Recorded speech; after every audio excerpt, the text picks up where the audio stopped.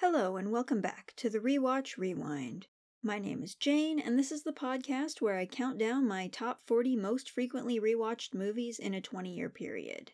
Today I will be discussing number 4 on my list, MGM's 1952 musical Singin' in the Rain, directed by Stanley Donen and Gene Kelly, written by Betty Comden and Adolph Green, and starring Gene Kelly, Donald O'Connor, and Debbie Reynolds. It's 1927, and silent film stars Don Lockwood, Gene Kelly, and Lena Lamont, Gene Hagen, have just premiered another smash hit.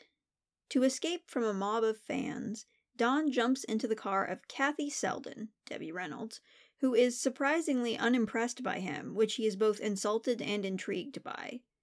Weeks later, when Don is still focused on trying to find Kathy again, and his friend Cosmo Brown, Donald O'Connor, is running out of ways to get him to snap out of it, the success of Hollywood's first talking picture prompts the studio head to turn the next Lockwood and Lamont film into a talkie, and Don's life and Hollywood itself will never be the same. This is a very important movie to me because, in a way, it's the one that started it all. My love for old Hollywood began in a movie theater at a 50th anniversary screening of Singin' in the Rain. I've mentioned in several previous episodes that I started getting into old Hollywood in 2002. This is why. My mom took me to see it, and then, based on my reaction, started introducing me to more of her faves from around this era, and here I am 21 years later, still loving these films. I can't remember exactly when I watched Singin' in the Rain the second time. I might have seen it again in 2002, I don't know. But I believe it was 2003 when we bought it on VHS while on a family road trip. We had a little TV VCR that we used to set on top of a cooler behind the front seats, held in place with bungee cords. I could not get enough of this movie and insisted on watching it probably way more times than my siblings wanted on that road trip, although I think they enjoyed it too, just not quite to the extent that I did. I watched it 7 times in 2003, 6 times in 2004, 3 times in 2005, once in 2006, once in 2007, twice in 2009, once in 2010, once in 2011, twice in 2012, once in 2013, twice in 2015, once in 2016, once in 2019, once in 2020, once in 2021, and twice in 2022. I can't remember when, but at some point I ended up with a DVD in addition to the VHS. And one of my 2022 watches was in a theater for the 70th anniversary. While in many ways that was a very different experience from the first time I saw it, since every moment of the movie was deeply familiar rather than fresh and new to me, it felt no less magical. I still love this movie just as much as, if not more than, the first time I watched it, and I'm so grateful that it introduced me to a world of films from generations before my time.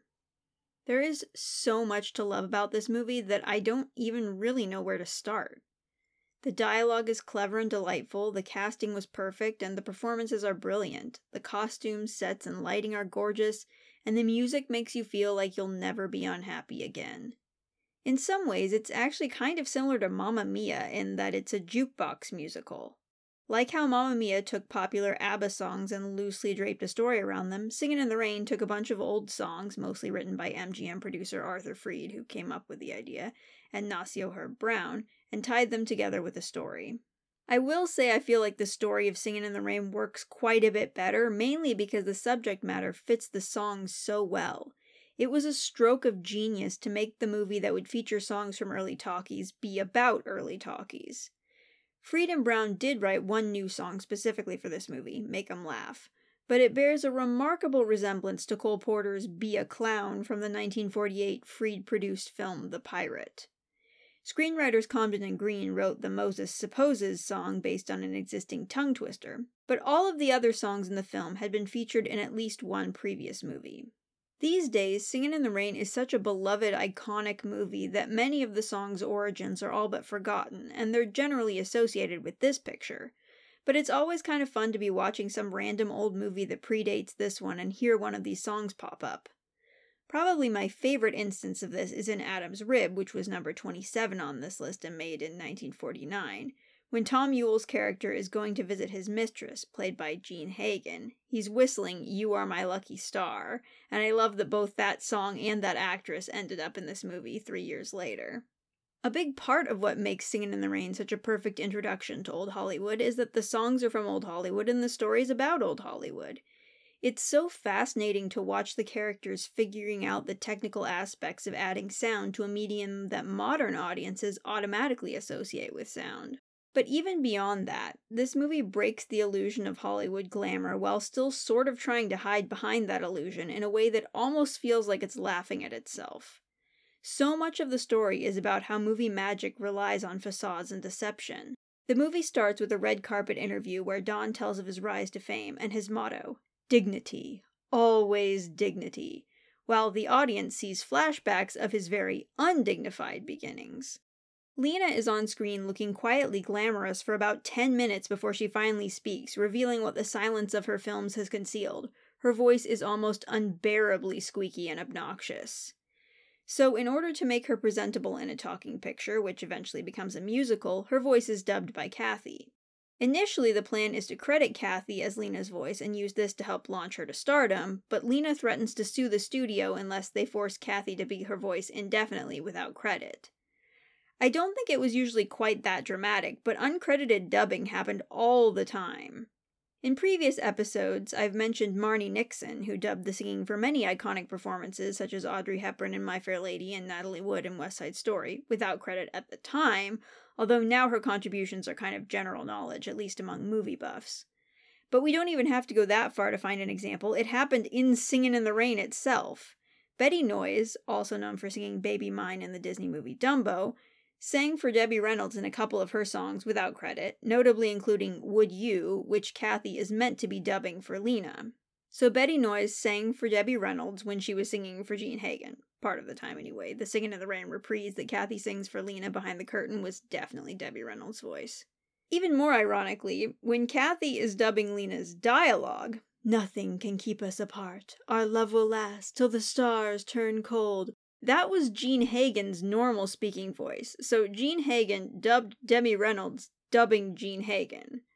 I just can't get over how blatantly these filmmakers went, Hollywood is fake, and yes, that includes us.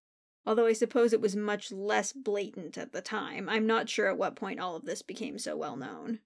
Learning about the dubbing didn't decrease my love for this movie, although some of the other behind-the-scenes trivia kind of did. Specifically the fact that nobody seemed to have a very good time working with Gene Kelly because he was so demanding and impatient, particularly with then 19-year-old Debbie Reynolds, who was not a very experienced dancer, which Kelly found exasperating, even though he knew about it when she got the role.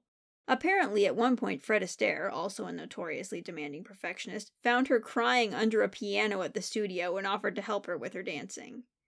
She learned fast and committed hard, literally bursting blood vessels in her feet during the Good Morning number. Reynolds later famously said that Singin' in the Rain and childbirth were the two hardest things she ever had to do. Not that she was the only one who worked hard.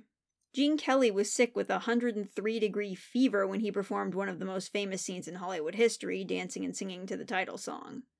I used to view this as admirable, but now I'm like, maybe they could have waited to film it until he got better? Similarly, Donald O'Connor, who was smoking 4 packs of cigarettes a day at the time, had to rest in the hospital for several days after filming the Make 'em Laugh scene. And again, it's like, it's an incredible performance and a great number, but was it really worth going to the hospital for? Both the story within this movie and the story of how it was made raise some very interesting questions about the point of motion pictures, as art, as entertainment, and as an industry, that are still being wrestled with today. Personally, I don't believe anyone should be forced to risk their health for their job, but at the same time I appreciate how dedicated everyone involved was to making this masterpiece the best it could possibly be.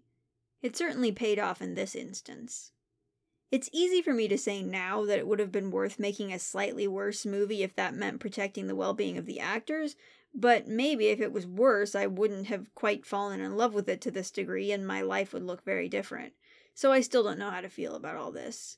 And I don't even know how much it matters anymore, given that the only major cast member still alive is Rita Moreno, whom I absolutely would not have recognized without seeing her name in the credits, and I don't think she personally was injured on this set. Although she was originally supposed to sing I've Got a Feelin' You're Foolin', which then got absorbed into the Beautiful Girl montage that she wasn't part of.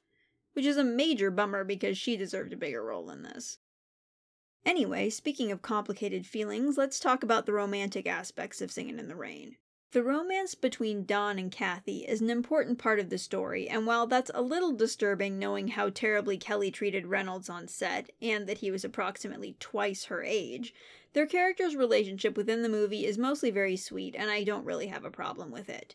And I appreciate how much screen time is devoted to the friendship between Dawn and Cosmo, which Dawn is shown continuing to value just as much as he always did, even after he starts seeing Kathy.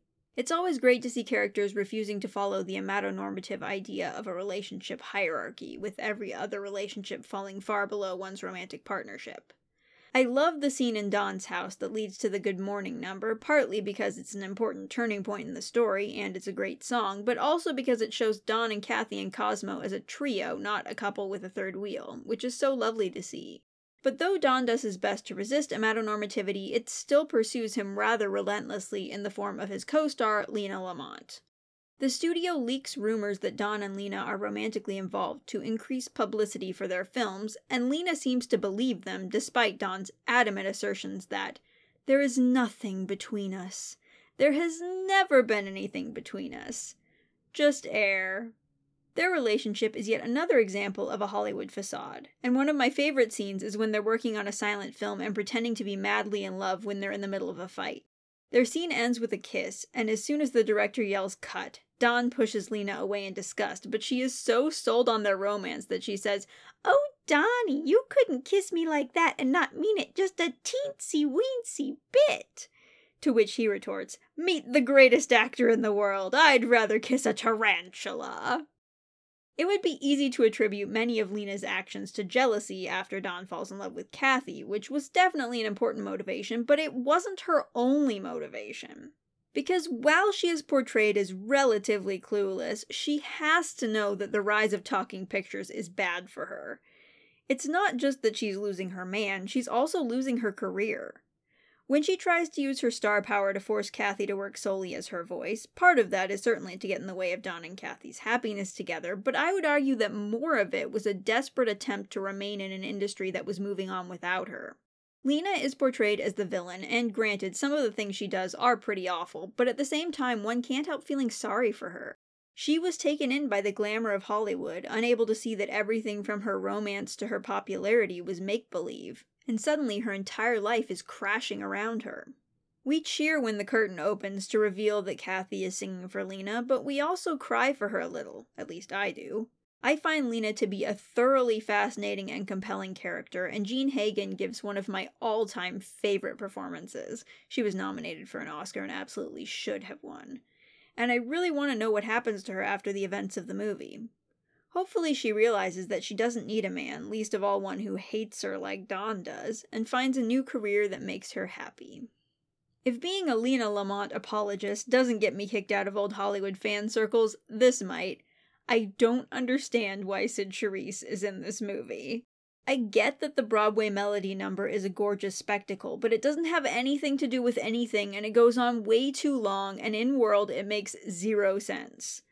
First of all, they have 6 weeks to basically remake their entire movie, and that number alone would have absolutely taken more than 6 weeks to put together. Secondly, a big part of the appeal of that number is how colorful everything is, but their film is in black and white.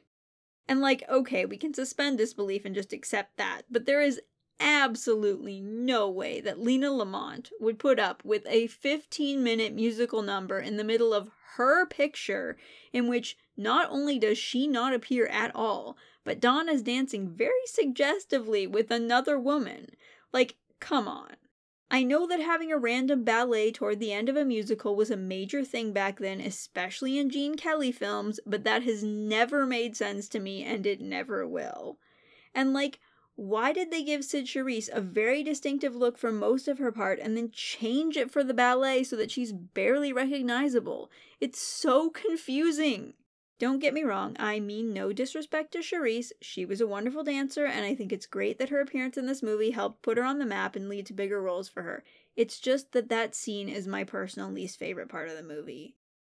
Although I guess the message of that whole number can be boiled down to when romance fails, turn to your hobbies, which is something I can definitely get behind. So maybe I wouldn't cut it out entirely. I would just make it significantly shorter so we can get back to the main story faster. The thing I find so compelling about this movie is that while it exposes Hollywood glamour as a sham, it also shows that when you see through that, there's often still something valuable underneath.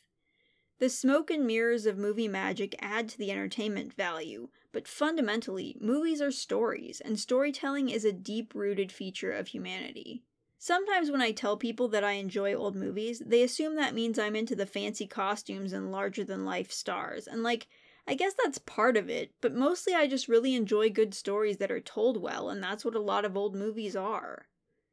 And it's not just Hollywood that tries to glamorize people and their stories. Our whole society does it too, only to a slightly lesser extent. Just as Lena needed to conceal her unpleasant voice, and the studio felt that Lockwood and Lamont would sell more tickets if people thought they were actually dating, or just as people thought Debbie Reynolds' voice wasn't strong enough for all of Kathy's songs, normal people in everyday life feel the need to disguise facets of their identity that are less socially acceptable. Don't act too queer, conform to your assigned gender role, don't infodump about your hyperfixations. In short, put on a show to pretend to be normal. But just as nobody is really as glamorous and flawless as movie stars' personas pretend to be, nobody is really normal either. Hopefully our society will someday get to the point where people don't have to keep up this facade, and perhaps future movies will reflect that. But for now, it's difficult to imagine a more perfect illustration of how the film industry reflects society than the layered deceptions of Singin' in the Rain. It's sort of halfway between satire and an honest reflection, and it works remarkably well as both. But it's also very easy to just watch it as a fun musical without thinking too hard about any of this. I just happen to greatly enjoy overthinking the stories I love, and this happens to be one that lends itself to much overthinking, which is one of the many reasons why I love it. Thank you for listening to me discuss another of my most frequently rewatched movies. It's getting to the point where I know these movies so well that I'm not really sure how to talk about them to people who haven't seen them, so if you've never watched Singin' in the Rain and still managed to follow this episode, I'm very impressed. Next up is a movie that I'm pretty sure would be number 1 on this list if I'd started keeping track about 2 years earlier, because I already had it completely memorized before 2003. But in the 20 years I was tracking, I watched it a mere 35 times, leaving it at number 3. As always, I will leave you with a quote from that next movie. Well, someone's got to break the ice, and it might as well be me. I mean, I'm used to being a hostess, it's part of my husband's work, and it's always difficult when a group of new friends meet together for the first time to get acquainted, so I'm perfectly prepared to start the ball rolling. I mean, I have absolutely no idea what we're doing here, or what I'm doing here, or what this place is about, but I am determined to enjoy myself, and I'm very intrigued, and oh my, the soup's delicious, isn't it?